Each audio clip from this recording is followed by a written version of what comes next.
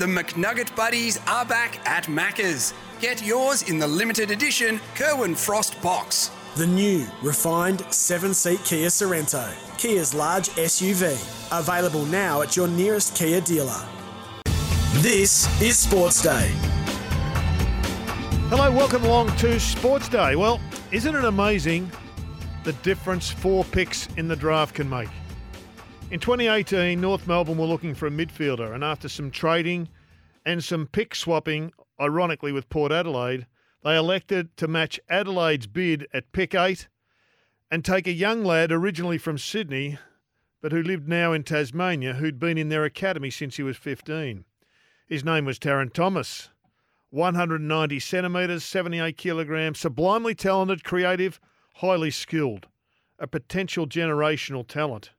He was, however, prone to being late for training, missing the bus and appointments that a young fellow in a professional era looking to build a career should never miss more than once, along with some more serious transgressions that raised some major red flags. North Melbourne accepted his foibles, ignored the red flags and backed in the fact that everyone has weaknesses that need to be addressed, and stood on draft night and named the precocious talent to lead their rebuild.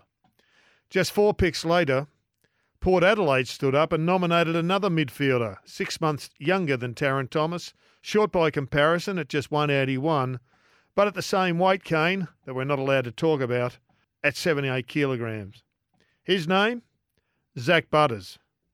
5 years on, Zach Butters has just been named the vice-captain of Port Adelaide, having won the best and fairest last year, the prestigious AFL Coaches Award, Player of the Year, and an All-Australian jumper for the first time. He's played 93 games and kicked 55 goals, and he was named the best 22-year-old and underside in 2020. In the career highlights column on Wikipedia for Taron Thomas, there is a blank. There's nothing. He's played 69 games and kicked 56 goals, and the chances of him playing another is, as we all know, at best remote. Just 4 picks separated 2 midfielders, one of which is currently a celebrated young champion. The other sits on football's death row, waiting for the verdict on his footballing life. This is a stuff-up of significant proportions by North Melbourne, whose previous recruitment and development departments must acknowledge it was a serious error in hindsight. They'd be frustrated, of course, and rightfully so, given how many resources they ploughed into the at times wayward talent. But ultimately, it's a results business, and you get the bouquets for the successes and the brickbats for the failures. And this is a high-quality failure. But given what transpired over the past 12 months, I have some sympathy for the undoubted frustrations with Thomas, for he simply wouldn't conform like your average, normal, talented 18-year-old, 19, 20, 21-year-old. After a significant brush with the law involving domestic violence last year, he was lucky to be given a second chance.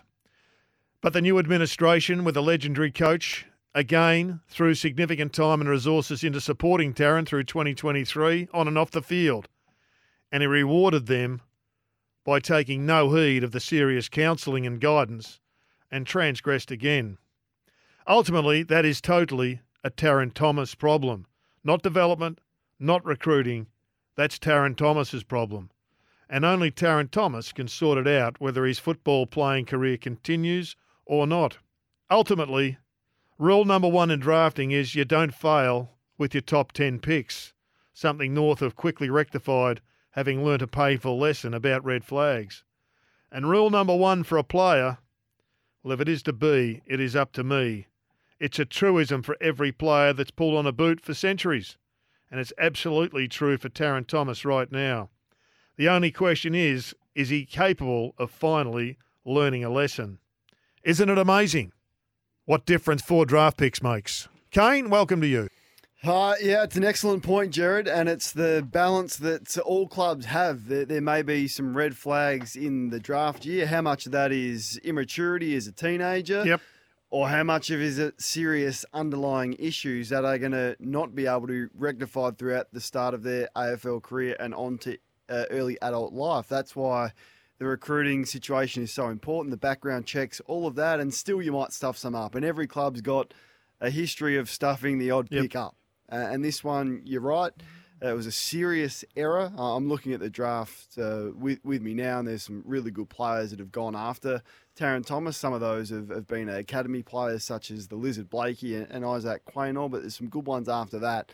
And yeah, it was a mistake. And to your point, we discussed it a lot this time last year. They were far too forgiving of his indiscretions at the time, and they were very lenient on him, I thought, albeit despite they did send him away, but I think that was largely due to some significant media pressure. And to hear that he's paid $700,000 a year for what he's done in the game, it just boggles your mind. So they have rewarded this type of behaviour in the past, and it's come back to hurt them now, to the point where I think they're resigned to the fact that they're going to move on. Now, Pete Ryan's going to join us from The Age. He's seen a lot of stories such as this over his long career. He'll give us the latest on the Taron Thomas situation. We're going to speak to GWS small forward Brent Daniels is going to join us as well, and then we'll talk some cricket. We'll go to New Zealand with Dan Cherney after 7 o'clock, and you can get involved and have your say on Gerard's topic off the top if you'd like. And some bad news down at the Blues, Kane.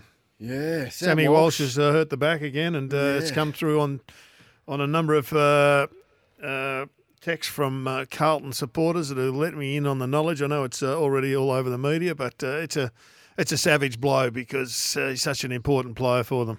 Few things make me nervous. It's feet and it's backs. Now, I think Sam Walsh, through his early stage of his career, has had both. But this time last year, he had a rod in his back inserted, didn't he, Gerard?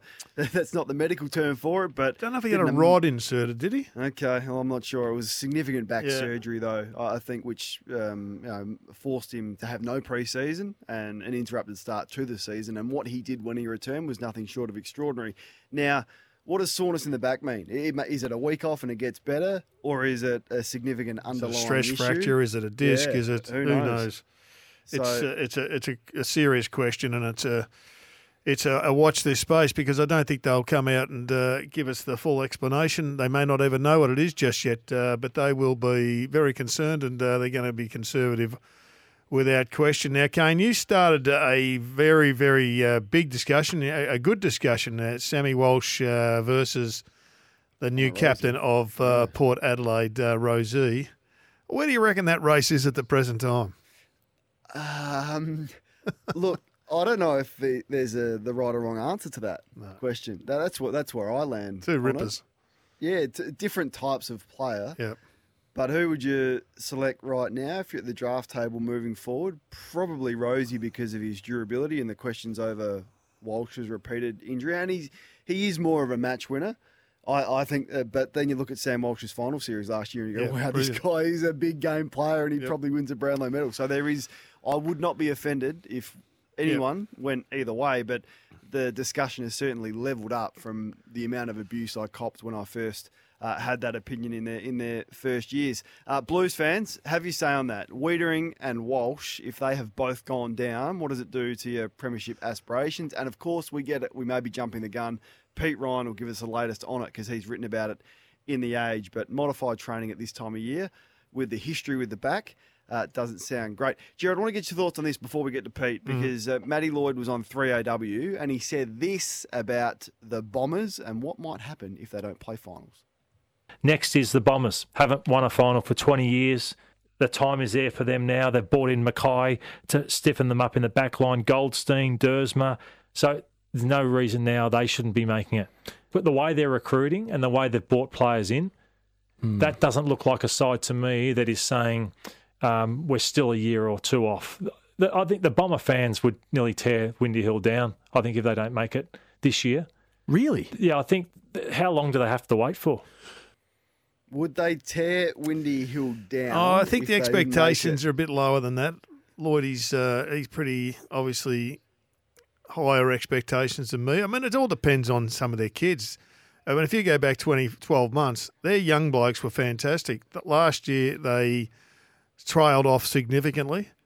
But if they all come with a rush, well, they're going to be in the mix. Now, I think Lloyd is right in that, they're recruiting for now when you're going for, some senior players. But it's, there are no certainties to push on and play finals. There are no certainties, but he's factoring in the history, isn't he? Yeah. How impatient the fan base have become, and rightly so. And with Brad Scott, who's not really a rebuilding coach, he's more for the now. He's had final success and with Mackay and Gresham and Dersma and Goldstein, his point is, well, are you really spending big money on those four, as we discussed last night, if you're not in it to win? Are you going to go get Goldstein if you're rebuilding? Or if you're rebuilding, are you going to give a young ruckman an opportunity to work underneath Draper? Essendon would say, well, hang on. We didn't give up anything for those players. No. We didn't give any draft picks. They're free agents, or we just got them for nothing, and we're still investing into youth. But it had me thinking, which club supporter groups would burn their respective stands down? We're having a bit of a license with words here, as Lordy was. He's not saying literally, if they didn't play finals this year. So I've got a couple. Okay. I think the Carlton fans would burn the stands down if they didn't play finals this year. Would you agree? If they have a normal run with injury, I'd agree 100%. Now, Brisbane don't have as many fans as some of the big Melbourne clubs, but if they didn't play finals this year, they would absolutely. They're entitled to get the matches out. Yeah, the Gabba's looking a bit tired anyway. So it needs to be refurbished. They might burn that down. I think the Western Bulldogs fans would burn the Whitten Oval down if they don't play finals. The microscope is out. Yep. Now, Alberton has been redeveloped. It looks magnificent, but it won't last too long if Port Adelaide don't play finals this year. So let's add them to expectations the list. are high. Yeah, so they're the ones. But what about Sydney?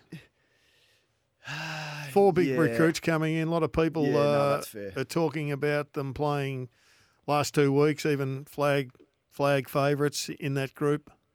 Definitely. GWS, not enough fans to burn it down? Just not enough, I thought about them, but I thought overachieved last year, gave their fans a lot of excitement. If they had a blip like Fremantle did the previous year, you'd probably give them a get-out pass, and they just don't have a lot of supporters. And then I had Adelaide with a question mark. I don't think they'd quite burn down West Lakes. No. But they'd be close.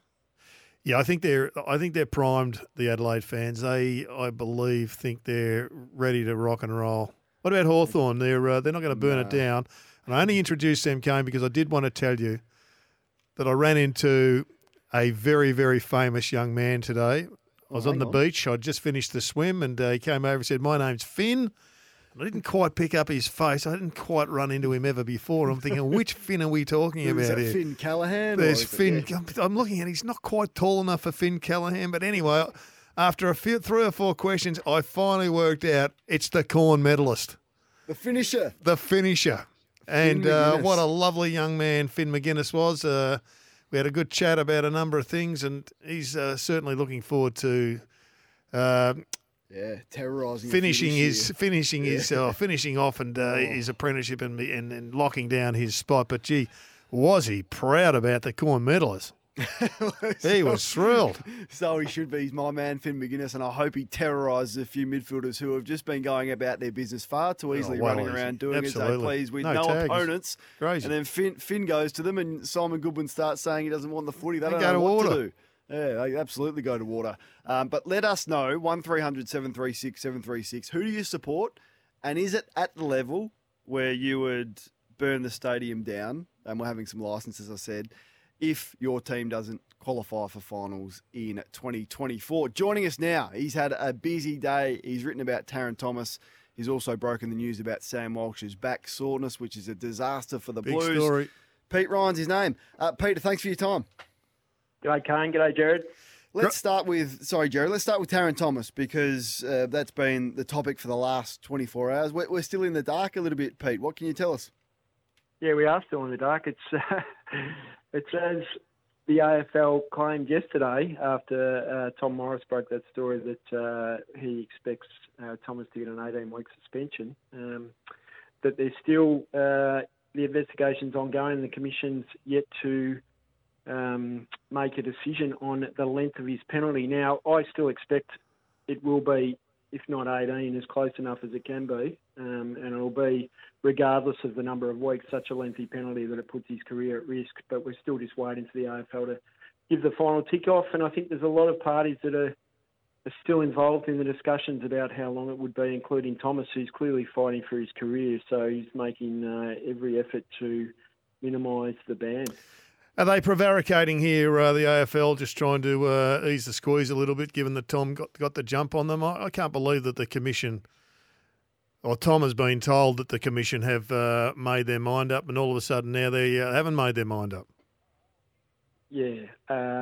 Look, it seems to me that they might. I'm not sure they're deliberately waiting for it, but certainly they're going through the process completely before actually coming out with the news. So, look, they tell us, and they've been telling us consistently that the investigation's ongoing. But when the commission's involved, as you well know, Gerard, the AFL people and executive tread very carefully in ensuring that every person's seen what they need to see before they say anything publicly. So we'll just wait and see on that. But everyone's bracing for it to be a significant ban. No one's quite sure exactly what the nature of what Taryn's alleged to have done as yet. So that's another thing that we're all seeking to find out and see where it sits once we know that and where the penalty fits.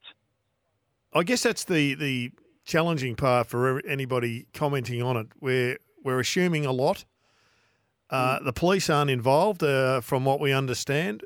So that doesn't equate to an 18-match ban. But if you factor in last year and something closely associated, albeit without the police being involved, then you can come to a fairly significant penalty. But no police involved, 18 weeks, there's still some detail to be filled in. Absolutely. And you're right. I mean, we do know that the fact that it's a repeat offence or an alleged repeat offence that he's obviously been suspended last year for a similar thing has factored into weighing up what would be an appropriate penalty, because if he's done what's been alleged, then clearly he hasn't learned much from what happened last year. And most people, I think fair-minded people, would think, well, this is the consequence, Taryn, and really you've got an opportunity to play footy, or you go down this path and that opportunity is going to be taken away from you. You've spoken to Todd Viney. They've been pretty diplomatic. They say that they're left in the dark a little bit and they don't have all the information because, as you say, the AFL have been handling this one. But what is their overriding emotion, do you think, that North are feeling in your discussions? Well, the overriding emotion would be, it'd be fair to say that they've got they've got 40 players on their list, they've got 39 that they can look at and have a real excitement potentially generated around them. A lot of young talent on the list. They've got Alistair Clarkson coaching. They want to create a club that everyone's proud of and really gets behind as they emerge as a young group. And then they've got one individual, and we don't want to be too harsh on him. Let's hope his well-being's okay as well. But, one individual that's taking up a lot of time, a lot of energy, and painting the North Melbourne Footy Club and the whole culture in the light that they don't want to be seen in. So it's pretty clear what their position would be once the AFL hands down whatever the penalty is. And I guess the options for them is to, if he gets the ban, let's say it's 18 weeks, is to keep him on the list but away from the group, and then you would think delist him when that is done, or to sever ties now, Pete. You would have to think they're going to take the latter there, and that'll be it as soon as that suspension is confirmed. Potentially, that'd be an option they'd explore. I mean, the thing is that there's contractual obligations, and there's obviously the Players Association has a role in this. I mean, I feel a bit for the Players Association. They're defending the player, and they're going to be left holding the baby if Taryn does find himself outside the system. So, there's a few things that need to be ticked off and worked through from a legal perspective if, in fact, he does get the 18-week suspension in North Melbourne decide, which they haven't as yet, that they don't want him on their list. Most people I talk to about this, Pete, ask the same question. Why should the club pay him if he's broken rules, which means he becomes suspended by the AFL? Yeah, well, from a moral point of view and from a, fair point of view, I can see what you're saying, but sometimes it's just you take a loss, don't you, on these sorts of situations, and you come out with some sort of agreement that legally satisfies what needs to be legally satisfied, and he's got legal representation and management representation who will advocate to set him up. We're jumping a little bit ahead, but that he gets whatever he was signed up for. Whenever you sign a contract as a club, you're taking a risk as a player. And, I'm not sure you can actually say it would be a really hard argument to win legally that, you don't pay him because of what he's done. Yeah, it's an interesting take Thomas out of the equation. It is, to me, it's pretty extraordinary that you can go down a track where you contravene rules, whatever those rules are, and you still end up with your full pay. Yeah. Well, it just doesn't pass the pub test, does it? No. Most people would think, really, is this the way the world doesn't work for a lot of people? They suffer the consequences. But, I think that in terms of the salary cap and in terms of Tarrant Thomas being able to get the conditions that are in his contract, I'm not sure that's going to be the biggest issue for him going forward. If he can get that, well, good luck to him in a sense. And we also must, and I'm kind of conscious to do this, to whoever's the person that's made the allegation, we have to feel for that person as well. And that's the way the AFL's handling this. It's a different world, but it's a victim-led investigation. So, we hope they're going okay as well. Pete Ryan is with us from The Age. Now, tell us about Sam Walsh. Yeah, well, this is it's an interesting one with Sam because his back flared up after he played an intra-club match simulation on Monday. He didn't train on Friday. He didn't train today. He's on a modified program. The club's still gathering some information. We all know he had back surgery at the end of 2022 in December and made a comeback after about 4 or 5 rounds last year and then obviously had an outstanding final series. They're hoping it settles down, but they're being guided by what Sam's feeling day to day. He has managed this situation for probably the best part of 18 months, and there's just uncertainty. He's got back soreness at a time of the year that you don't want to be having back soreness after having a great pre-season. So, look, best case scenario, it settles down and they find out what caused it in the first place. Worst case scenario is that, they really have to have a good look at his program and see what they can do to get him back on the park. But at the moment, he's on a modified program. Yeah, so I said earlier he had a rod in his back. I was incorrect in saying that. He was sent in for surgery on a bulging disc, a microdiscectomy. Which is discectomy, Gerard, apologies, which removes a portion of the disc to relieve pressure on a nerve. Gee, that sounds nasty. They must be incredible. I don't want to over-dramatise this, Pete, but they must be really nervous about this. Well, I think it'd be fair to say, the people are on edge about it, but they're trying to... I mean, the thing that gives them some level of optimism or hope is that Sam's been in this position previously and managed to work his way through it and get back on the park and be okay. But, I mean, I feel for Sam. He's 23 and you don't want to be dealing with back issues at that stage of your life. So everyone's going to be pretty careful about making sure he's back fit and well when he next appears in full training. Pete, you've been around the game a long time. What's the difference between match practice and match sim? Well, it's nothing. But we're getting more Americanised, don't we, Gerard? We're starting to go moving on that way. What did you take out of Melbourne's performance in match sim? I was a little bit disheartened. I must admit that their ball use going forward didn't seem to have a lot of difference. They haven't got Hicks, Jack Viney, Christian Petracca. Well, Clayton Oliver didn't play, obviously, but he's similar type. They don't really hit players lace out on the lead. They put a lot of faith in Jacob Van Rooyen being Tony Lockett. Obviously he's not that. I worry about the fact that they haven't seemed to, as yet, make any dramatic changes. They're just going with the same thing, which sometimes is your lot when you know you're a top 4 team and if you just get a few things right. I was a little bit disheartened, but there's a long way to go. There's still a few weeks to get it right. All right, we're not buying into pre-season hype or predictions or doom or reaction to practice games after burning myself last year, Pete. So I'm just going to keep a level head. I must admit, I loved being at Casey Fields where people were going berserk at the umpires in the VFL sixth quarter. It was great. Yeah, it's back. Hey, mate, great stuff today. Appreciate your time as always.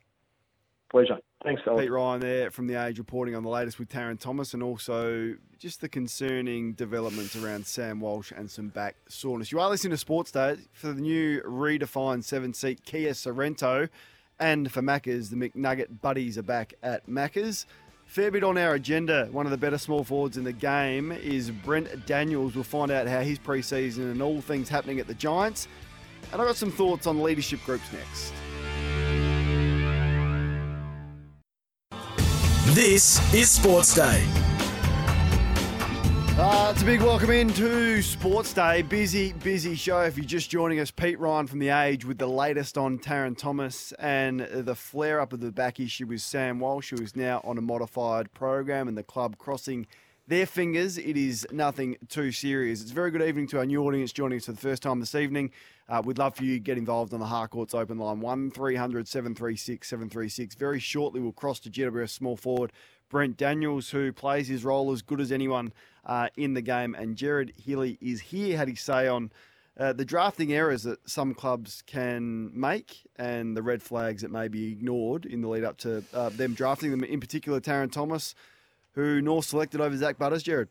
Indeed, they did. Just 4 draft picks. And North Melbourne, I think, did some trading with Port Adelaide, ironically, for them to, I think, pick up Polak and traded out the pick 12, which they ended up using on Zach Butters, who is now one of the young champions and one of the great leaders, young leaders in the competition, whereas Thomas is still sitting on death row. And surely I agree with this text that's just come through. The ongoing issue with Thomas and the Kangaroos, it beggars belief that the AFL would still be floating around talking about suspensions. I mean, it is time. I mean, it's now very public.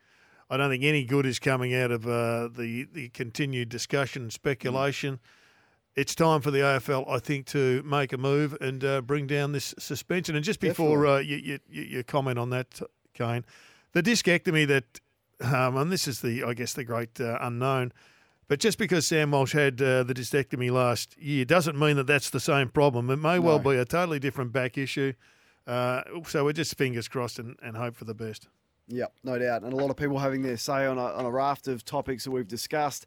As a North Melbourne fan, I have no issues with having Thomas cut from the team should the allegations be as serious as the impression we were left with. Yet I'm absolutely perplexed how Marlon Pickett is still playing considering the charges brought against him. G'day, Kane and Gerard. We touched on Essendon and Matty Lloyd's thoughts on the Bombers fans. I'm a lifelong Essendon fan. I couldn't care less about the furore around the time since we won our last final. That is an endpoint or an outcome. What has concerned me more is the poor coaching appointments, recruitment, low expectation culture, which has permeated through the club for years. We need to get this right and then concern ourselves about finals. Brad Scott changed the football department and board appointments has been a highly positive first step, says Wazza. And agree with that. I don't think Brad Scott can worry about timeframes of history. And this one, Blues' chances are just about shot if Walsh has to have more surgery. The back isn't a joke. Just look at Ben Simmons and his surgery playing in the NBA ruined him. Yeah, I think Sam Walsh is made of more harder stuff than Ben Simmons over there in the NBA, to put that as respectfully as I possibly can. Leadership group announcement season, Gerard, always fascinates me. It's just a little area of expertise of mine. Yeah. Because I look at them, some people couldn't care less. Yep. They just let it go through to the keeper. I take a bit more of a forensic approach to club leadership announcements. I note that Adelaide announced theirs today, and this is who is in their 8-person leadership group. Wayne Miller, Ben Keys, Brodie Smith, Riley O'Brien, Darcy Fogarty, Mitch Hinge, and Lockie Murphy. Now, I'm not certain 3 of those players are guaranteed a spot in the side, let alone a spot in the leadership group. Now, to me, leadership, 90% of it is what you do on game day. Do you front up? Are you consistent? Do you stand up in big moments? And do you perform to the level that you need to for the team? That is 90% of leadership. The other 10%... Can you name that leadership group again? So it's Wayne Miller. Yeah. It's Ben Keys. It's Brodie Smith. Riley O'Brien, the ruckman. Darcy Fogarty. Mitch Hinge. And Lachlan Murphy. So Jordan Dawson's not in it. Well, he's the captain. Yeah, he's clearly. in it as well. Sorry, I overlooked him. He's in there as well. This is the leaders that will support Jordan Dawson. But a good pickup from you. Thank you for being switched on. So let's go through a couple. Lockie Murphy nearly played every game last year and is a small forward that plays his role. But if Adelaide need to go to where they're going to go, I don't know if he's in their best 22, yet he's in the leadership group. Right. Highly embarrassing. Mitch Hinge is now a good AFL player and has cemented himself as that. But that's in one season. He's got a lot more work to do on his game and his role in the competition and his reputation to solidify himself, let alone be a leader. Darcy Fogarty's just got there. It wasn't that long ago, Darcy Fogarty, they were trying to find a spot for him in the sample. He's now in and he's an important player, but to now fast-track him to the leadership group, mistake. Riley O'Brien, yep, no issues with that. No issues with Brodie Smith. Ben Keys is, he's a warrior and we really like him. I don't mind Ben Keys. I think he's a standard setter. Yeah, he's a scrapper and he works hard and he's a hard runner and he gets under the skin of the opposition. But wouldn't be guaranteeing him a spot in the 22. And Wayne Miller gets injured every year. And so I don't know. I then compare Adelaide's 8-person leadership group to Carlton. Cripps, Walsh, Weeder and Curnow. Stars everywhere. Players that every week turn up and perform. I look at the Saints. Rowan Marshall, Sinclair, Steele, Wilkie. Bang, bang, bang, bang, bang. They're your best players. They're the ones in the leadership group. Collingwood, just 4 of them. We don't need 8.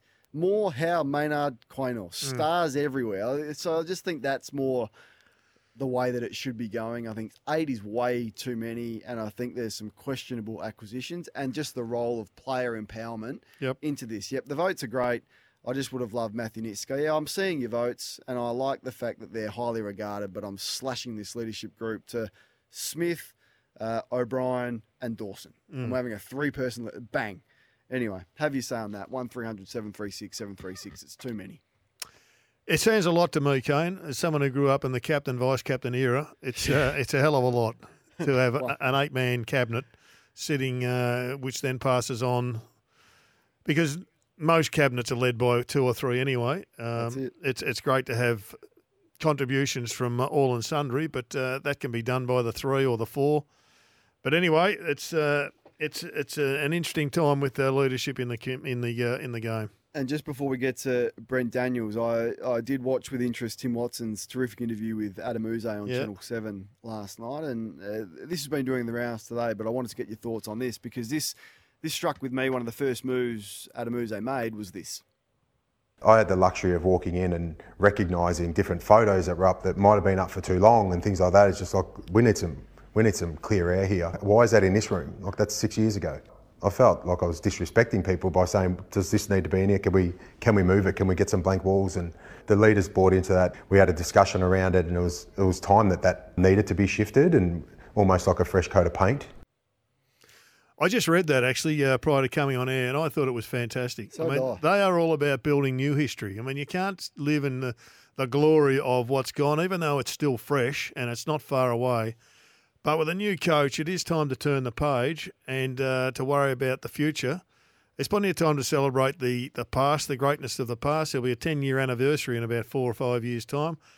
But for this group, particularly the guys that didn't play in those, they don't want to be talking about the greatness. That overhung Hawthorn for a long period of time. People trying to emulate the deeds of the great Hawthorn sides, and I'm sure that it probably was reminded of the group under Chris Scott for a period of time. But, they won one and then they won another one 10 or 11 years later, which was one of the great grand final victories, I reckon. A great move by Uze. That's what I thought as well. And it looked better because they had the pictures of it. They had the Channel 7 cameras in the lecture theatre and Chris Newman was up addressing the group and Adam Uze, he spoke on a whole heap of things, but that was the thing that struck with me as well about how initially when you're a new coach, you feel like you've got to come in and do everything, but he's been delegating and that's worked. Now that may be confronting for a couple of those premiership players that have been in the room and you go, oh, hang on, what's this guy doing coming in and getting rid of all our history? But it's not about history. You're right. History can happen in 5-10 years. Yeah. I just caught up with the 20-year Port Adelaide players on Friday morning and it's just as good. Yeah. You don't need those photos for the current group. In fact, I think it's a little bit daunting when you are comparing the current group to that of the Richmond dynasty in the past. I thought it was an excellent move and a bold one and one that would have taken a little bit of courage for a new coach to come in and make. Tigers fans, 1300 736 736. Your coach is impressive and that's what you get, the insights, when your coach speaks. That's why I've been a little bit disappointed that Luke Beveridge has still refused to speak to anyone this pre-season. And I know Amit Baines was on with Gerard for half an hour this morning, but you'd love to hear from the coach for those reasons. How did you interpret that? Is it tense there or not tense? What? Was tense and now it's not tense? Past tense. There was tension last year, but now there's not. So well, we're going to get the inside mail each and every Wednesday night when the tensiometer, Brad Johnson, joins us. He will be all over every element of it. And we are going to grill him. And the best segment on Melbourne radio is Yes or No with Jono. And there's going to be, I would hope, There'll be a yes or significant representation of Bulldog questions relating to the Bulldogs' form from week to week.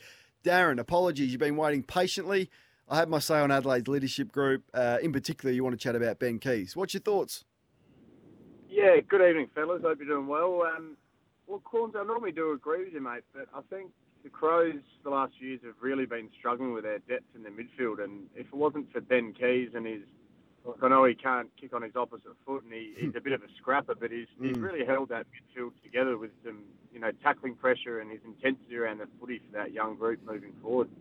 Yeah, I don't disagree with anything you said, Darren. He is one of my favourites. I really admire him, and in particular, I've got a soft spot for those players that don't have as much talent as everyone else, but get the absolute most out of themselves. The complete opposite to Taron Thomas, which we've been discussing about. But leadership group, for me, is about influence on game day, and I just love to see the best players in the team stand up and be in the leadership group. Yeah, I'm not 100% with you there, Kane. Okay. I mean, leadership groups, I think, are people who influence. Now, you can influence during the week as long as you're holding your own on game day. I mean, I think a lot of people, Ben Keys to me, I can imagine is a really influential guy around the club. He's influential, as our caller just said, on the ground. So I think it's more than just the best players who stand up on the ground. All right, let's ask our next guest, because in terms of playing a role, he's as good as anyone in the comp at doing it. And it's great to see him fit and firing because he has had his challenges. The Giants are flying, as is their forward line, and a key part of it is Brent Daniels. He joins us. Brent, thanks so much for your time. No worries, fellas. Thanks for having me. Hey, we're just discussing a little bit about leadership groups. I think the Giants are one of those clubs that have got heaps in their leadership group as well. What's important for you when it comes to leadership? I'm more sceptical of teams that have a lot of players in their leadership groups, and perhaps some of those players aren't even in their best 22. Yeah, it's a good discussion. I guess for us, like Toby, for example, he probably doesn't say a whole lot off the field, but on the field he's our best player and stands up in the biggest moments. So for me, I feel like the guys that stand up when it matters are the best leaders, and sometimes they don't speak a whole lot, but on field when the game's there to be won, they'll be there. How's it been? I mean, it's always I said we were surprised last year by what you did, and that's great. And it was extraordinary. The challenge is to do it again and then do it again. Is that a little bit daunting? And what are your observations from the pre-season being with the group?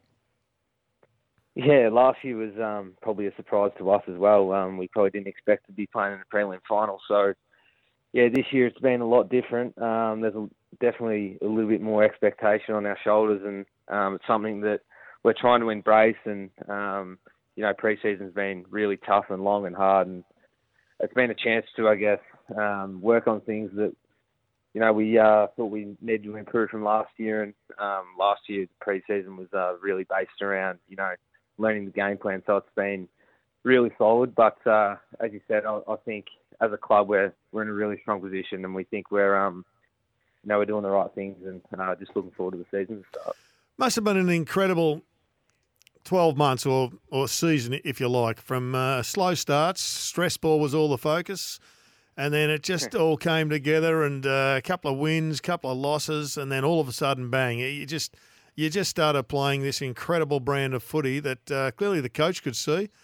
Maybe not expecting it to come with such a rush, but it must have been an unbelievable experience.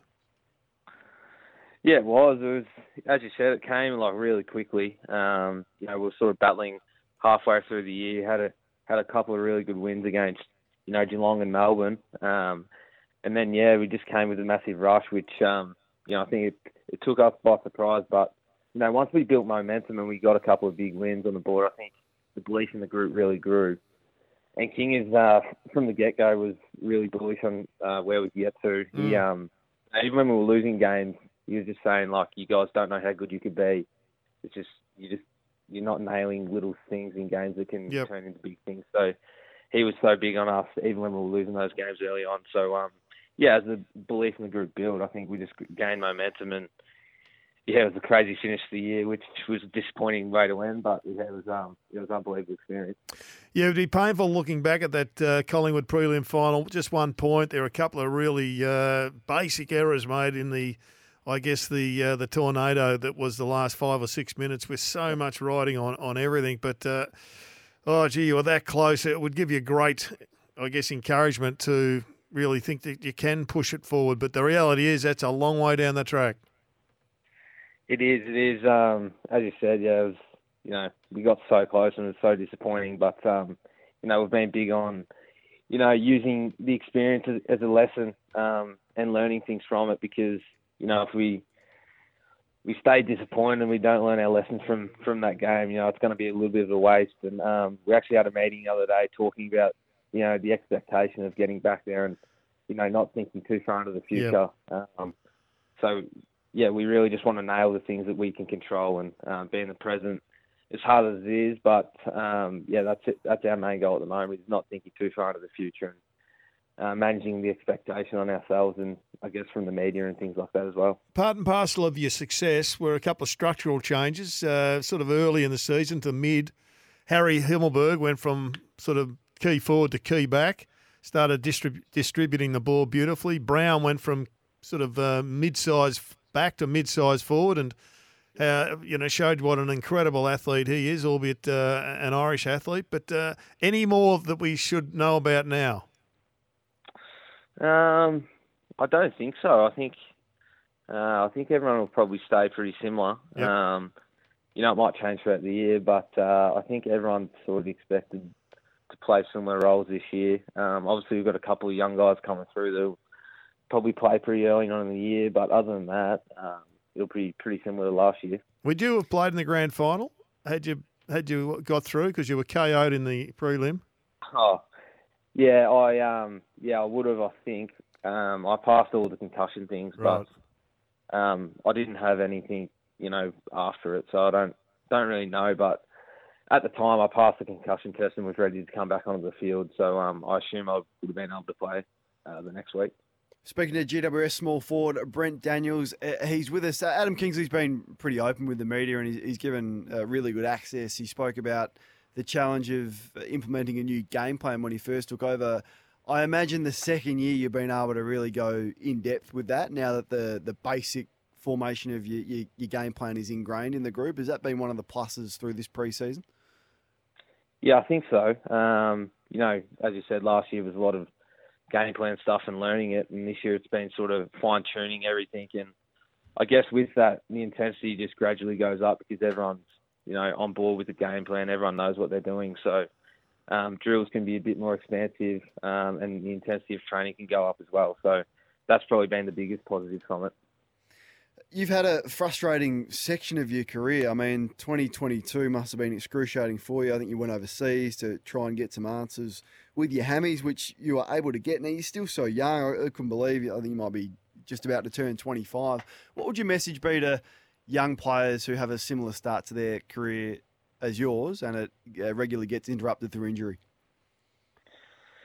Yeah, I guess for me, it was also, I started my career pretty well. Like I made my way into the team and then it sort of came with a rush where I did a few hammies and then it sort of became a massive issue and I couldn't get in the park. So I think the biggest message would be just to try new things. Like, you're never wrong. Like, if something doesn't work, it doesn't mean, you've done anything wrong. It's just it's kind of like trial and error a little bit. Is you work through things and then you might find something that really works for you and then you stick with it. I think that's been a big thing for me over the last couple of years is I've just tried a lot of different things. Some things have worked, some things haven't. But I think at the moment I've found a structure around my training really works for me. My weights program is, it works for me as well. So I just think for guys that are going through little injury periods is just finding something that works for you and continue to ask questions to guys that know more than you as well.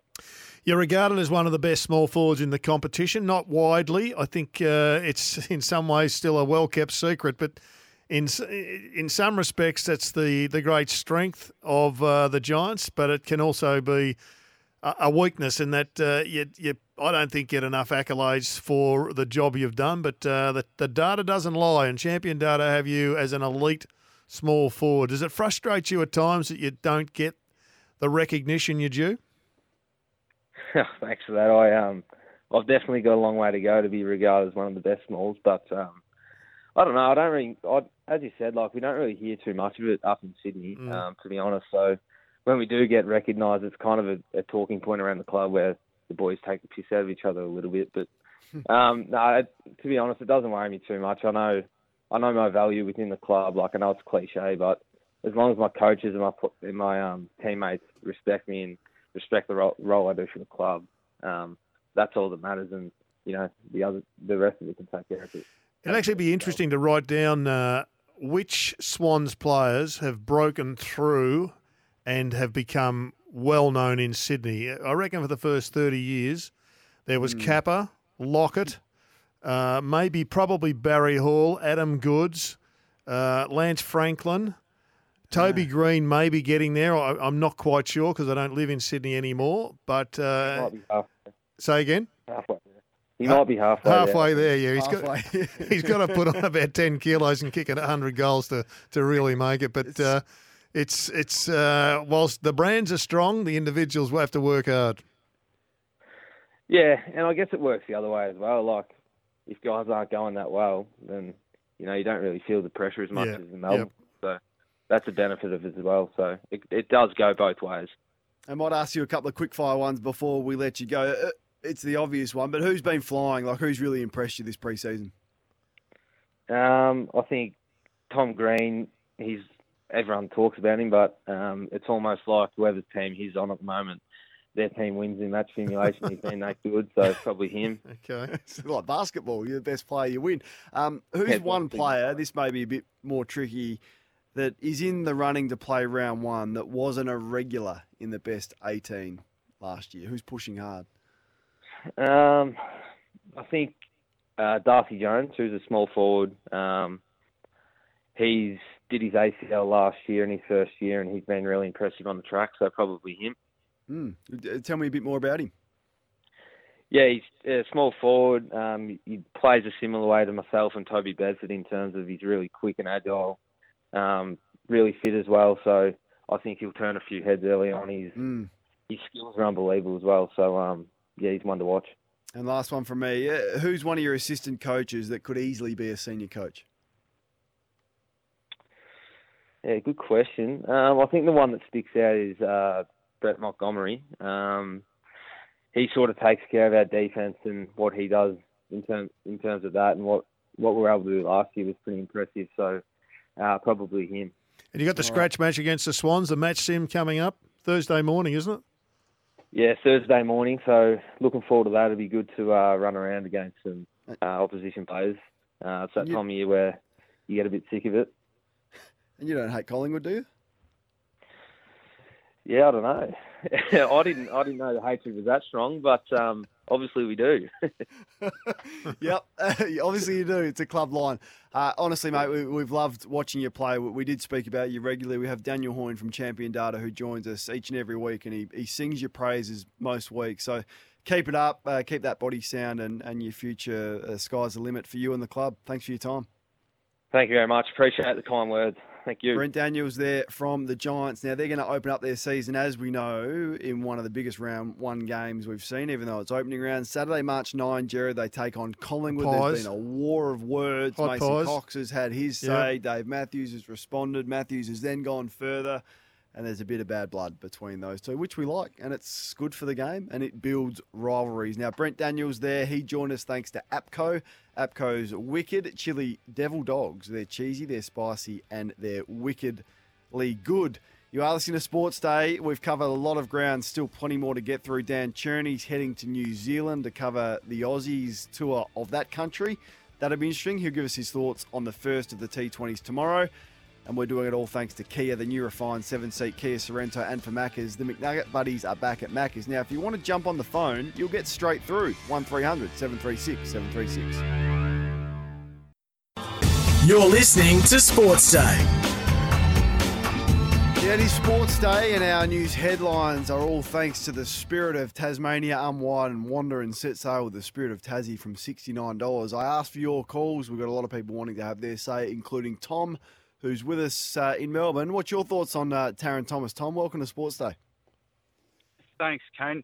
Look, I was just having a bit of a think, and you obviously, when players get on the wrong side of the law or wrong side of the AFL's law, it's typically due to a bad decision. But there's clearly And the punishment is whatever is given to them by the club or the AFL, and they live and learn, and it doesn't normally happen again. But there's clearly a behavioural issue here with Taron Thomas, and I'm wondering, how did that get through? Because the vigorous recruitment and interview process that clubs take at draft level and speaking to all the under-18s kids, how and why was this not picked up in the interviews? And, is it something that needs to be looked at from the club's perspective on going through and vetting the kids at draft level?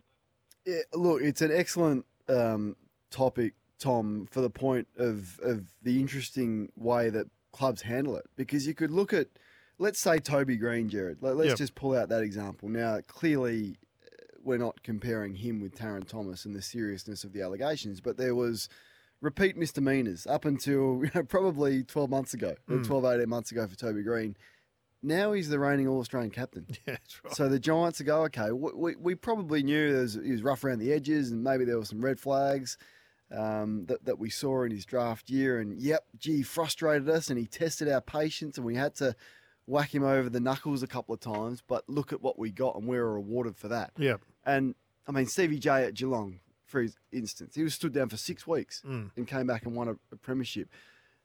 Luke Hodge and Jordan Lewis probably had a few things. Buddy Franklin probably had a few things. And they're some of the greatest players ever.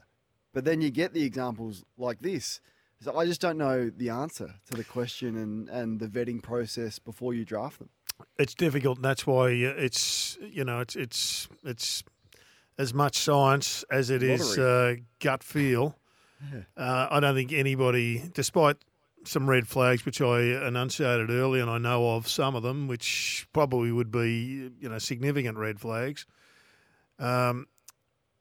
It was a gut feel decision to back him in. I think probably North Melbourne would look back and say we treated him with kid gloves way too much early in the piece, and so he was never needed to confront his poor behaviour.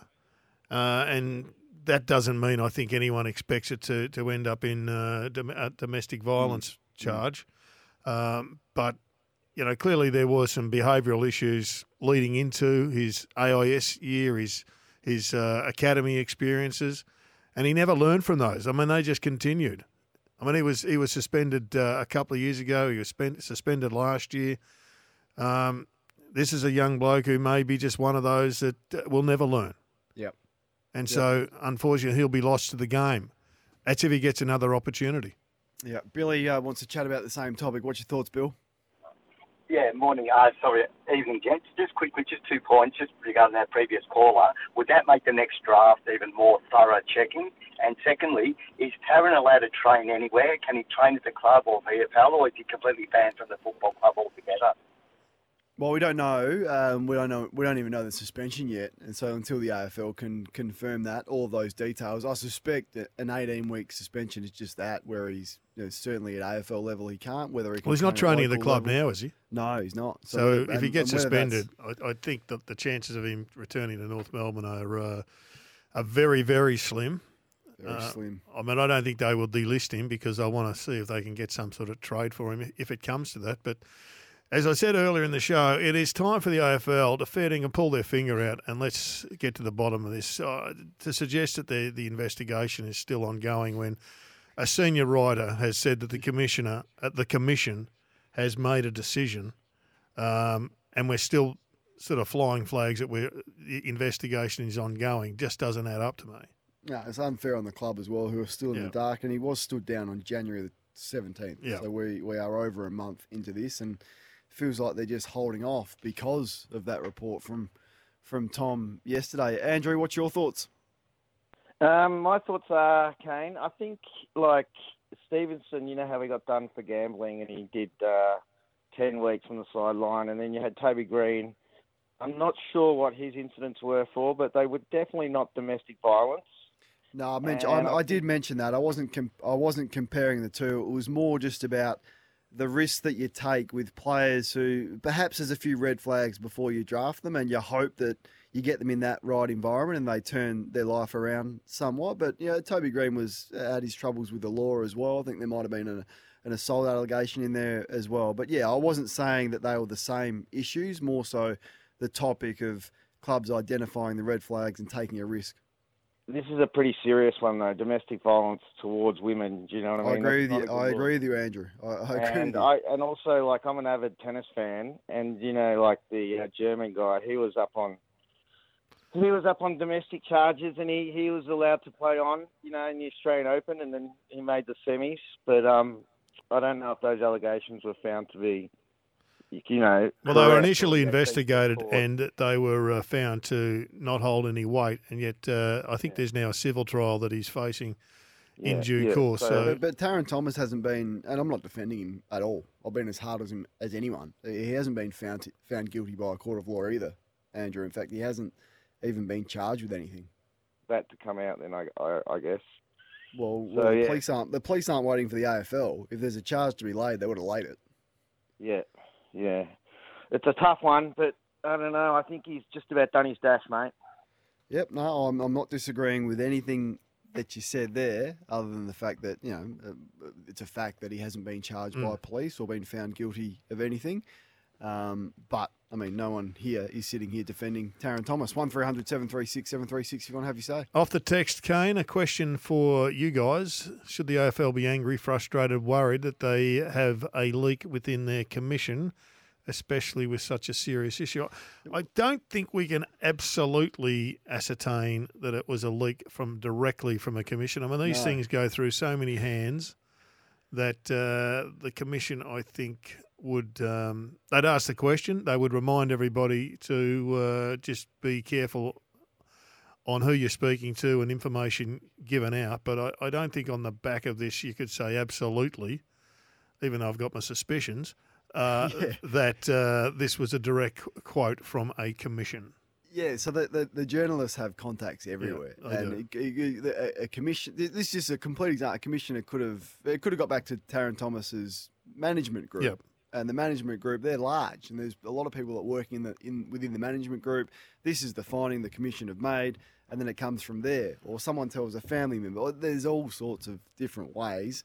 But would they be concerned? They'd be unhappy about it, though, wouldn't they, Gerard? I think they'd absolutely, because it's put a bit of heat on the AFL, and it is embarrassing. The way it was worded certainly strongly implicated the commission having had one of the commissioners having had some loose lips. I think if Tom had his time again, he may have just made it a little bit more general than he did. But it's ultimately, I think, would appear as if the decision's made. So let's get on with it. All right, Mark is on the line. You want to speak about this as well, Mark? Go to you. G'day, guys. Look, I just wanted to say that I know that this has happened, the Taron Thomas situation. I know that a similar type situation happened in Sydney not that long ago, and I hope that Taron Thomas and the guy who used to play for Sydney, they realise the opportunity that they're potentially flushing down the toilet with their careers and their lives, and I hope for their sake that they find some peace and some help and get stuff sorted, because this goes well beyond sport. 100%. Elijah Taylor is the former Swans player you're talking about. We did discuss him last night, but as Peter Ryan said, at the forefront of our concerns will be the people on the other end of this who are nameless. We don't know who they are, who the women are, and they're the ones who are the victims in this. Taron Thomas and Elijah Taylor, whose career he tried to resurrect by going into the draft again 12 months after. There were no takers. And that may well be the same case for Taron Thomas if he ends up ending or parting ways with the Kangaroos. And the point you make, Mark, is exactly that. In 10 years, how are they feeling about this? And everything Gerard said and our thoughts with the victim, absolutely. The only player, there's a couple of players who I've spoke about the regret of the way they handled it and the waste of talent that happened during their career. Brendan Favola is one of them.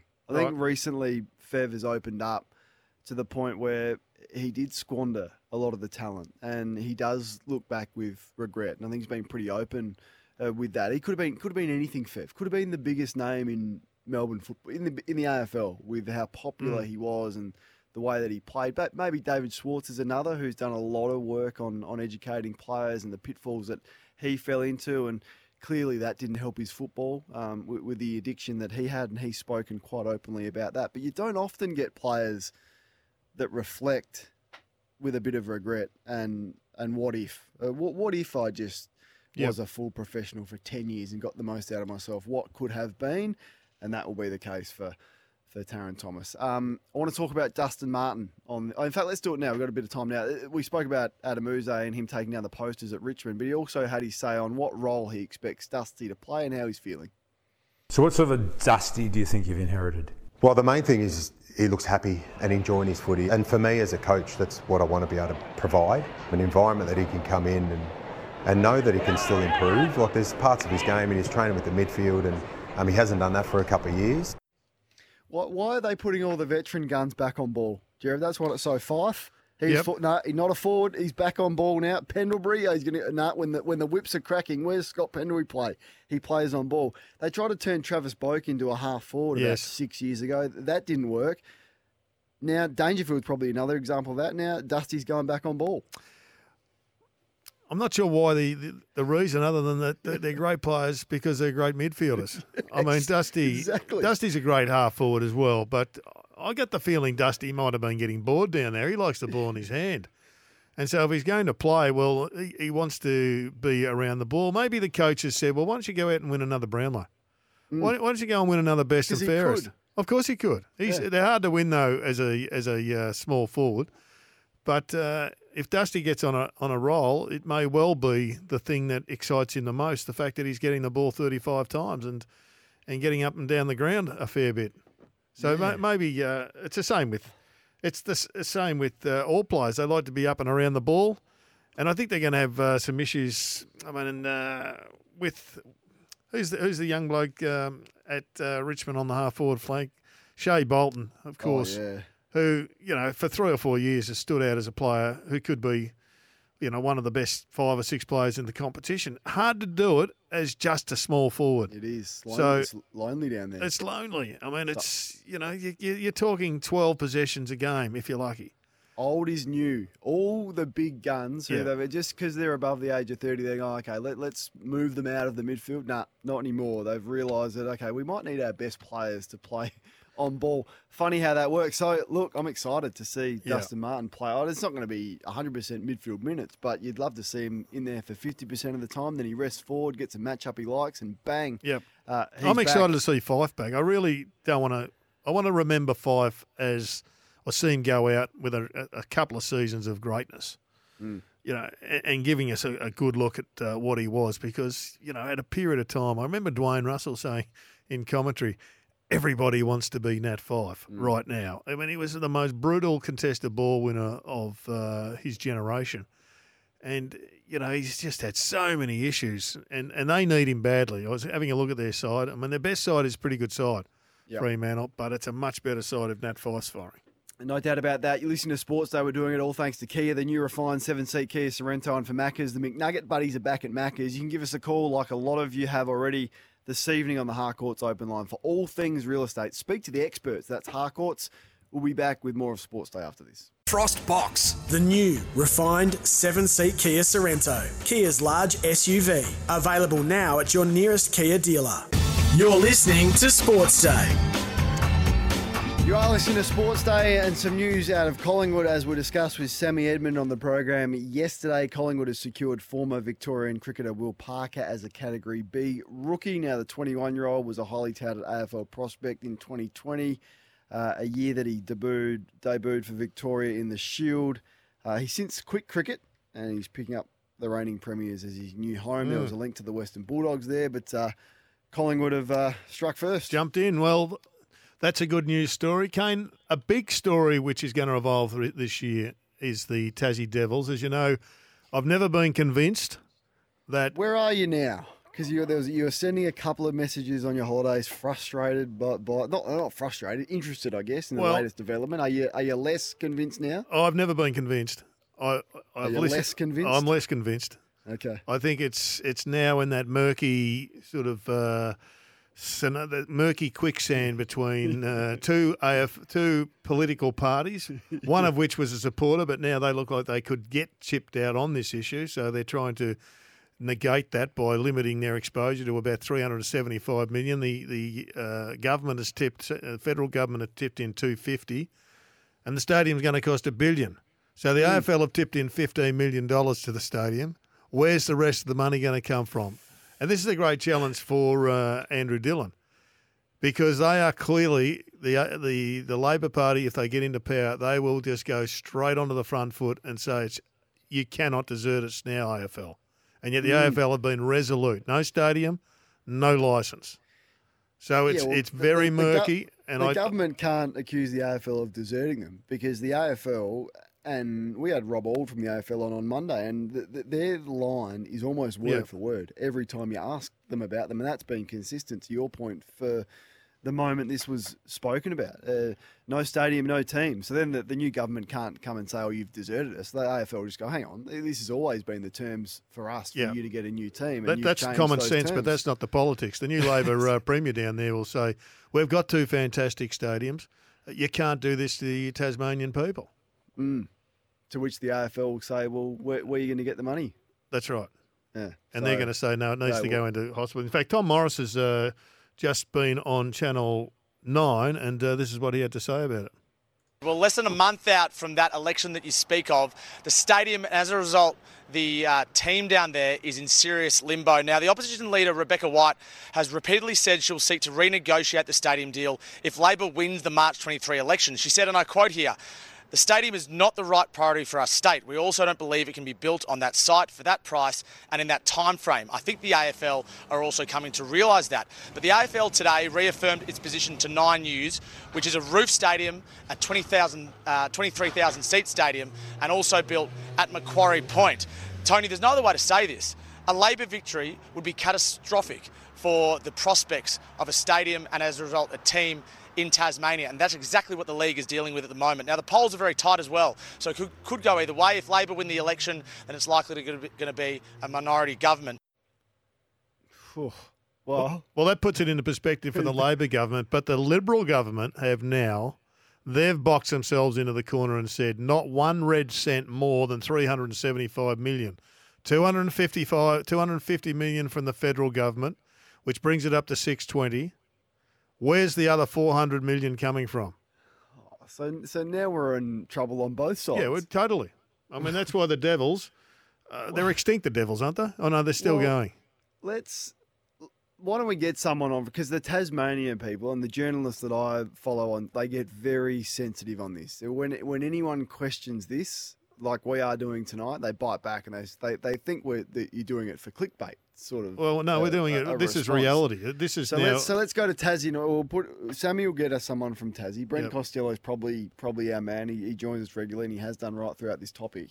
I've noticed and we'll get his thoughts on it. He's been sort of working other parts of the station. Has he? Brent. I mean, we put him on the map. Now he's got his own breakfast show. Now he answers anybody's call. Hey, he's got his own breakfast show. If you want to have your say on that, send us a text. The Temper text machine is on, but we might continue that one tomorrow night. 0433 98 11 16. We're going to speak some cricket next because the Aussies have flown out. They take on New Zealand in a T20.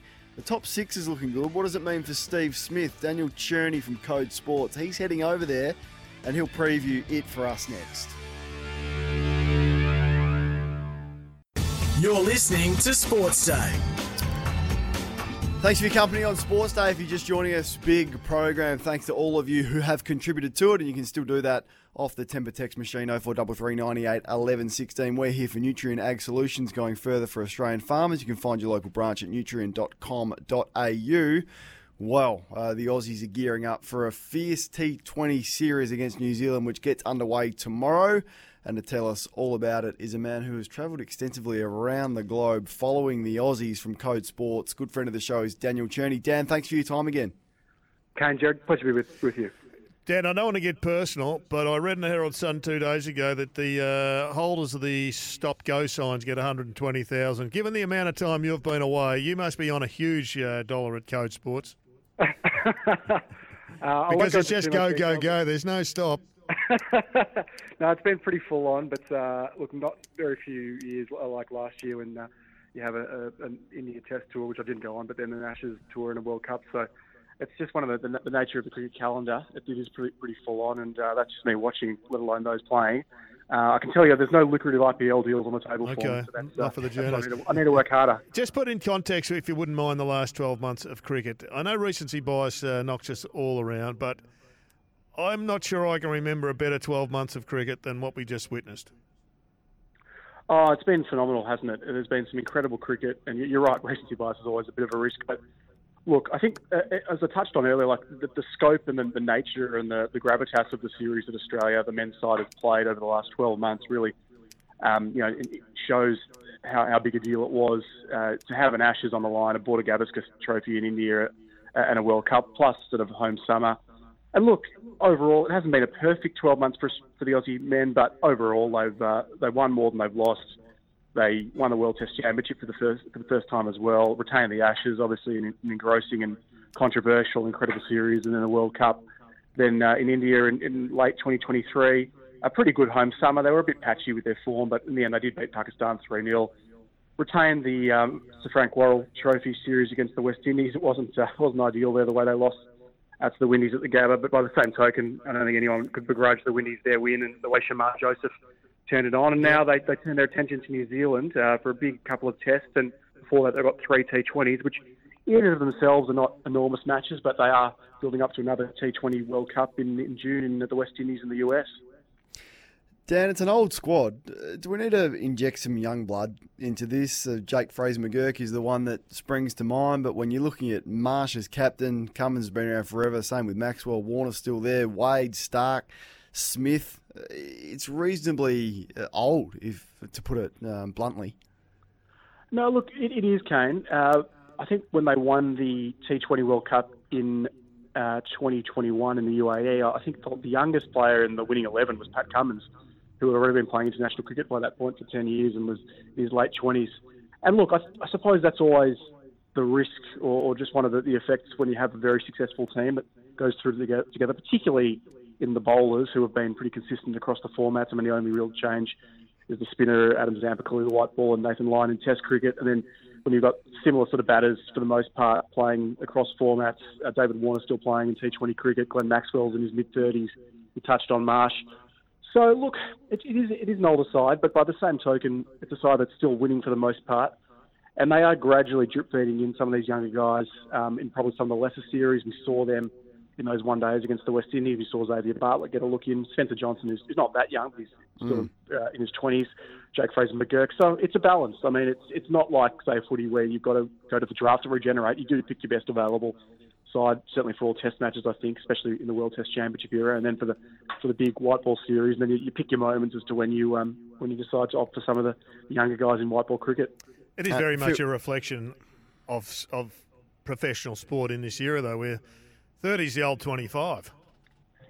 Yeah, that's a great point. I think we saw it with tennis, didn't we? A lot of sports, but tennis in particular is the one I sort of always hark back to. I mean, Djokovic is still going at his age. You know, Federer was still successful well to his 30s. Nadal, of course, then on the women's side as well with Serena, being ultra successful until deep into her 30s. I mean, Venus, I think, still hasn't formally retired. So these athletes, they just go on and on. We've seen that in footy. Geelong with that old side won the flag obviously 2 seasons ago. LeBron James. I mean, the list goes on in terms of how these athletes manage to keep on, and the way they're managed, ultra professional era. They're able to maintain themselves, and I dare say Kane's in the best nick of his life. Not quite, but going okay for someone in their early 40s.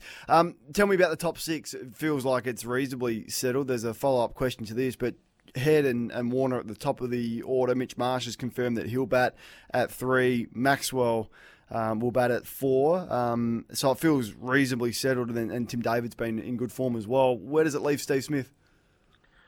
Oh, look, he faces a real uphill battle to get into the 11, and perhaps even for the squad for the T20 World Cup. The big few games for Steve Smith, who also doesn't have the luxury of having an IPL contract to fall back on, where he can, when I say fall back on, he's in pretty good shape financially, but fall back on in terms of being able to sort of push his spot for the T20 World Cup through the IPL, which others will be able to do. So, and I think at this stage, he's really, if he's not opening, I can't see where he fits into the 11. I envisage for this first game that they, as you touched on, with the first 4 spots pretty much picking themselves, and then David at 6. I think Josh Inglis will probably bat at 5, at least for this first game, given Matthew Wade is not in the country due to the birth of his third child.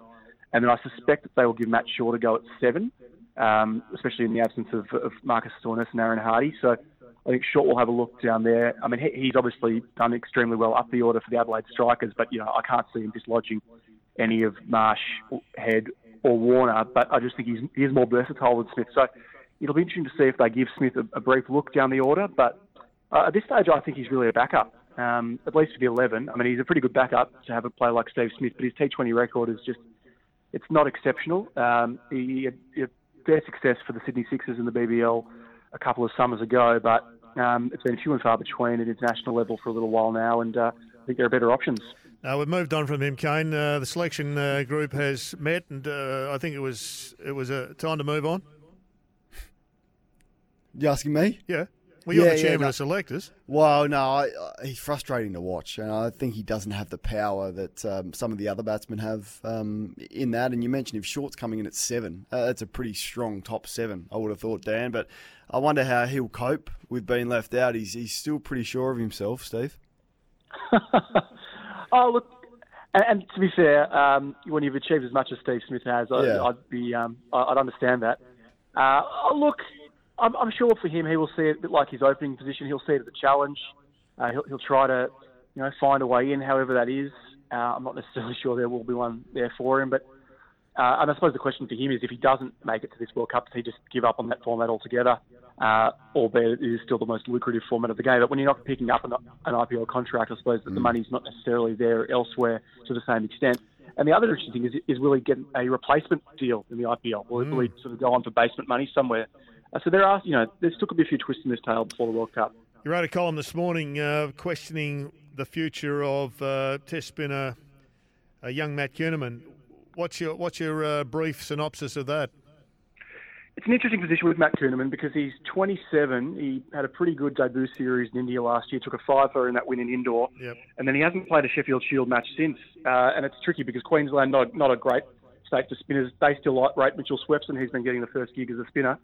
He's got another year to go in his contract. This week he's out at playing for Queensland's second 11 at Casey Fields, which I just don't think is optimal for a guy. No. Who could be a fair Test player for Australia going forward. They've got a Test tour of Sri Lanka early next year, where they're going to want to take a left-arm spinner. So look, if I were Matt Kuhnemann and I were, even Cricket Australia, I'd be just trying to make sure that Kuhnemann gets out of Queensland. Not to anyone's fault, that's just the nature of the beast. And maybe get a go, say, at Tassie or South Australia or somewhere where he might be more of a chance. Before we ask you about some other matters relating to the game, captivated by the England and India series where England got smashed and India looked irresistible, Dan. They've got batsmen that I've never heard of that are just fronting up and making runs for fun and dispatching the England bowlers into the top tier of the grandstand. It's pretty scary what they're doing. It is. I mean, at times with India, you sort of think, have they, they're going to need to rebuild a bit. Are they going to have, when you've got Kohli deep into his 30s and same with Rohit Sharma and then Ashwin and Jadeja and then they moved on from sort of Rahane and Pujara. And you think, maybe they're going to due for a bit of a down spell, and then they, unearth someone like a Jaiswal who's just a superstar already. Like you're just picking these guys out. Sarfaraz Khan comes in and on the back of mountains of Ranji Trophy runs, he's averaging sort of in the 70s in first class cricket, unheard of. Struggles to get a game, eventually does so, and then just fits in seamlessly. So, look, I suppose it makes sense. This is what you'd expect out of India, or what they should be producing. They should have a glut of cricketers, a glut of world-class cricketers. And we saw it 3 summers ago, remember, out here when, they were absolutely hammered by injury and unavailability. And their sort of third-string 11 ended up beating Australia at the Gabba and winning that series famously. So, they are not... I was going to say they're never down for long. I mean, they're not even really down. I mean, they are just a constant threat. Come out here, of course, next summer, and Australia have an uphill task to regain the Porter Gavaskar Trophy. We're speaking about depth. Give us an example of Australia's depth. If we picked a second 11 and put it up against our number 1 Test team, would it win? If they played 10 times, how many times would they win? Well, against the first choice side, maybe 1 or 2. I mean, just the law of averages, I think. I mean, It's an interesting question. I suppose, if you look at who it would be at the moment, he'd probably still have Bancroft and Harrison Renshaw still at the top three. Might have a Nathan McSweeney coming in there. Maybe a Bo Webster, given the form he's been in. Depends if you want to give a go to someone like a Fraser McGurk or a Matt Short. And then, look, the bowlers would be, Boland, Nisa, Sean Abbott, and Todd Murphy. So, look, don't get me wrong, some pretty good cricketers in that. And Josh Inglis probably with the gloves. So, some decent players. But, when you're going up against Cummins, Lyon, Smith, Labuschagne, when they're all firing, I still think there's a bit of quality in that first side, as there should be. Are you concerned about Labuschagne and where he's at? A little bit. I think to an extent there's a bit of regression to the mean there with Labuschagne. I mean, you got to remember, when he was averaging 60, look, you don't get to 60 by being a poor player, but he was a bit lucky with certain things. I mean, he was being dropped more than other players. He was just probably getting the rub of the green with DRS. Just a few things were going his way. And probably over the last 12 months, they just haven't gone his way quite to that extent. So I think over the long run, he's still probably a high 40s, maybe 50 test average player. And it's just going to be very hard to sustain that. No, so look, he did get out a couple of similar way in those couple of innings in Brisbane. He got squared up. So I think things have probably worked him out to an extent. But he's still a class player. I'm not overly concerned in the long run, but they do need him firing because Green's still not quite there yet at test level, albeit made a good ton for WA against Tasmania, and clearly Kawaja and Smith and the like are coming towards the end. As we forecast to next summer, which is going to be bumper, what are the burning questions that you've got over the Aussie Test team? Gerard's mentioned Labuschagne, you quickly touched on Green. Can Nathan Lyon keep this up with his age and his body, perhaps, and his durability? Look, I think it's a question with all these guys, can they keep it up? I mean, Lyon, obviously, after playing 100 straight tests, finally had, injury finally caught up with him. Age finally caught up with him with that calf injury, obviously at Lords, which was a turning point of the whole series. And, all these guys, to go back to what you said at the start, these guys they're older players. They're going to be more susceptible to injury as well as they are managed, and as well as, say, a Josh Hazlewood who's got through the last 6 to 9 months. I mean, you're always a little bit nervous with someone like him or Mitchell Stark, fast bowlers at that stage of their career. Line as well. Do the reflexes start to slow a bit for someone like a Kawaja who's been so mighty over the last couple of years? So I think in short, can these Australian greats, and just about all of them there are greats at various levels, can they just get to the line? Can they continue to hold close enough to their best so that they can match it with an Indian side that is starting to find some younger players? The other one I think is really interesting is Mitch Marsh, who has had a huge, 12 months and obviously just turned around his reputation within Australian cricket and such a beloved character, winning the Allan Border medal. But he probably had a bit of luck on the batting front in Test cricket over the last 6 months, and I just wonder is it sustainable for him to go as well as he has, or even close to that level, for another 12 months? Well, Dan, you jumping on a plane? Next Tuesday, heading off for the Test. So not there for the T20s, but a couple of Tests. So very lucky. Wellington, Christchurch, worst places to be. Beautiful country, New Zealand, of course. So looking forward to it. All right, mate. We look forward to reading you in Code Sports, and no doubt you will be good enough to jump on with us and tell us about the Test series, mate. We appreciate your time, always generous with it, and have a great trip. No, looking forward to it, and thanks a lot. Daniel Cheney does a great job across all sports, particularly cricket, though, but you'll be able to read his thoughts on the upcoming AFL season as well. And he's off to New Zealand, where we will no doubt chat to him throughout what is going to be a fascinating series. 3 T20s getting underway tomorrow, and then the Tests after that. It's Melbourne Mavericks IMAR Membership Week. You can join the tribe, get pre-sale access, 20% off ticketing, merch discounts, exclusive Trailblazer merch, and more to secure your inaugural membership today at melbournemavericks.com.au. How have you absorbed your time off, Gerard, and all the sporting news and headlines that you no doubt wanted to have a say on? But because you're supposed to be having your feet up. I was pretty well sayed out. I really enjoyed the West Indies victory. I know that seems a bit unusual, but I love the West Indies victory. Love the Sydney to Hobart finish. Not sure if you got engrossed in that. No, Kane, I didn't. That was quite unbelievable. I think it was about 6 inches, maybe a bit more, but that was after 2 days racing, 100-foot boats going down the east coast of Australia to finish in going up the river, and you're only a metre away from your opponent, and you win. That was quite engrossing. What were the other flash the tennis? Did the tennis? I love the tennis. You? Yeah, no, I reckon I watched more tennis this year than any other year. I spent a hell of a lot of time on the couch watching tennis. One of the worst summers, I've got to say, in history in Victoria. Oh, the weather. The weather's been absolutely putrid. Not, an average February, but we've had one hot day. I mean, let's be honest. We've had a couple of good days of surfing, maybe 5 or 6 at this time of the year. We've had so many southeasterlies. It's been rubbish, with the odd exception.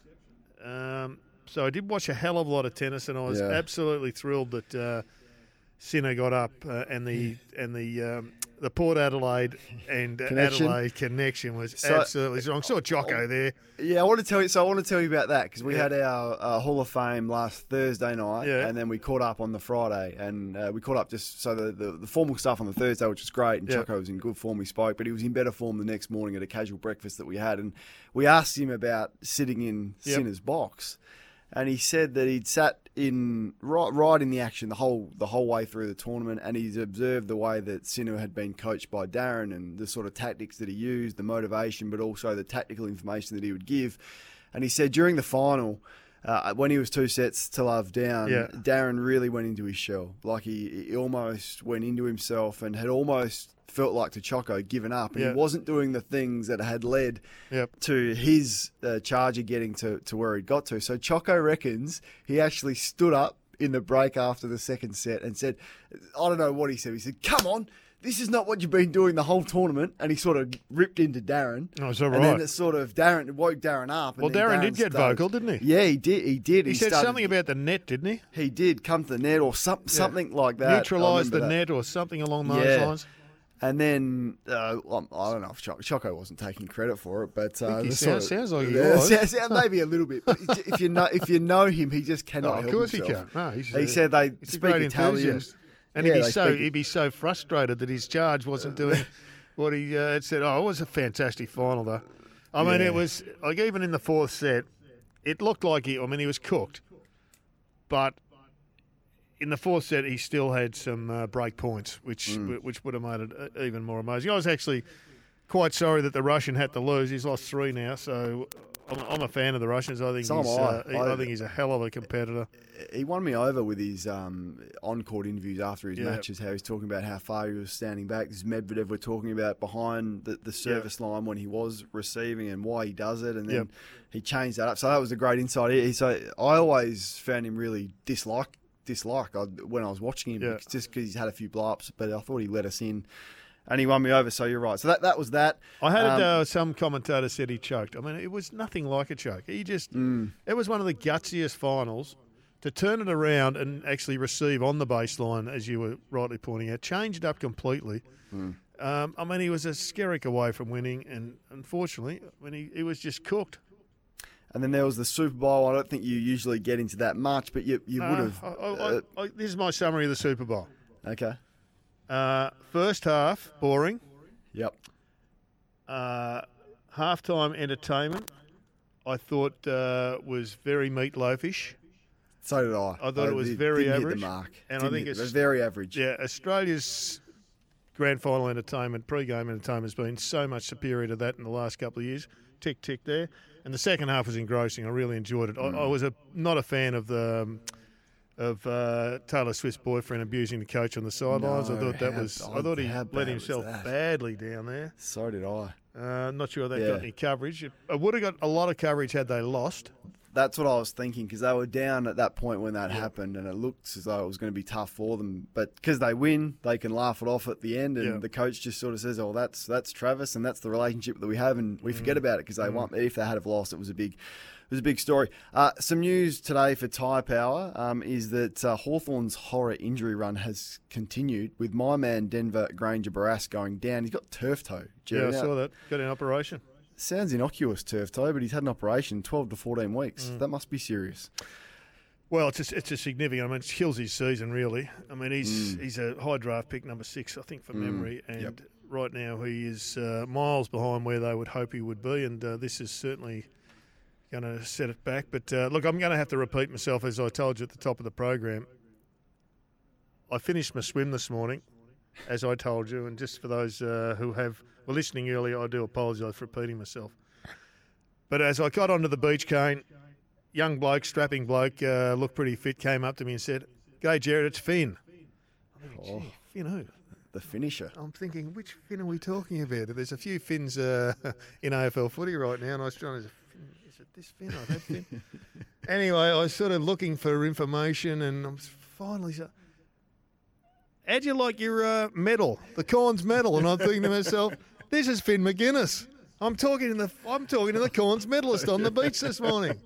So anyway, we had a good chat, and he's a really nice young bloke, as I told you. But Hawthorn have got a beauty there, and I think the stronger they get as a club, the more his negating role will be important. May not be their year this year, the Hawks, because of the injuries that they've got, and certainly the starts of the season will be difficult, but they're definitely, as we've discussed, I think on the right path towards getting closer towards winning a premiership. He was proud of his medal. Years. Oh, good. Yeah, good. He was honoured. I pumped him up. He did say that. And we had him on the program last year. Yep. I defended him against Simon Goodwin's outlandish statements that he doesn't want the football. That was ridiculous. And he has got one of the best physiques in football. He's had a big pre-season from what I can tell. And from what, he had from the what beach you muscles saw out. I had to put my shirt on. The Saints' best player is Jack Sinclair. He's targeting a round 1 return. He's recovering from some calf issues. Now, of course, the dual All-Australian, he's not going to play in their 2 pre-season matches. The club are saying they are managing his workload ahead of the start of the season. And as we discussed, and I've got my concerns about this, Adelaide have just put everyone, essentially, in their leadership group. Has he? There's 8 of them. There's 8 of them. I'm not sure about it, as we talked about a little bit earlier on in the program, and I'm not sure they have completely got that right. They've done a lot right, Adelaide, but I'm not sure that is one of those That's things. That's like a cabinet. Everyone gets a prize, and there's some players in this leadership group that will not be playing round 1. They'll be overlooked. So they won't be leading. Nope. This is Sports Day for Kia, the new refined 7-seat Kia Sorrento, and for Maccas. The McNugget buddies are back at Maccas. Give us a call if you'd like to. The Harcourt's open line for all things real estate. You can speak to Harcourt's. Now, as the population grows and demand for the electricity increases, Powercore is upgrading the network in Ballarat to support the region and maintain reliable and safe power for all Ballarat residents and businesses. Powercore's vacant site at 203 York Street, Ballarat East, is the most suitable location for a new substation that will help them meet the increasing demands. Powercore is inviting the local community to join them at a community drop-in session to learn more about the Ballarat East Zone substation project, provide feedback and help share the project's visual design through a community co-design process. Community drop-in sessions will be held at the York Conference Room at the Sovereign Park Motor Inn on 223 Main Road, Golden Point from 4 till 6 p.m. and on Thursday, the 22nd of February, 10 a.m. to 12 p.m. Saturday, the 24th of February. For more information on the Ballarat East Zone substation, visit Powercore's website at powercore.com.au/Ballarat East ZSS. And up next on 11:16 is the Maccas Run with John Donoghue, who's going to keep you updated. But if you want to keep listening to us, just flick it over to the SEN app.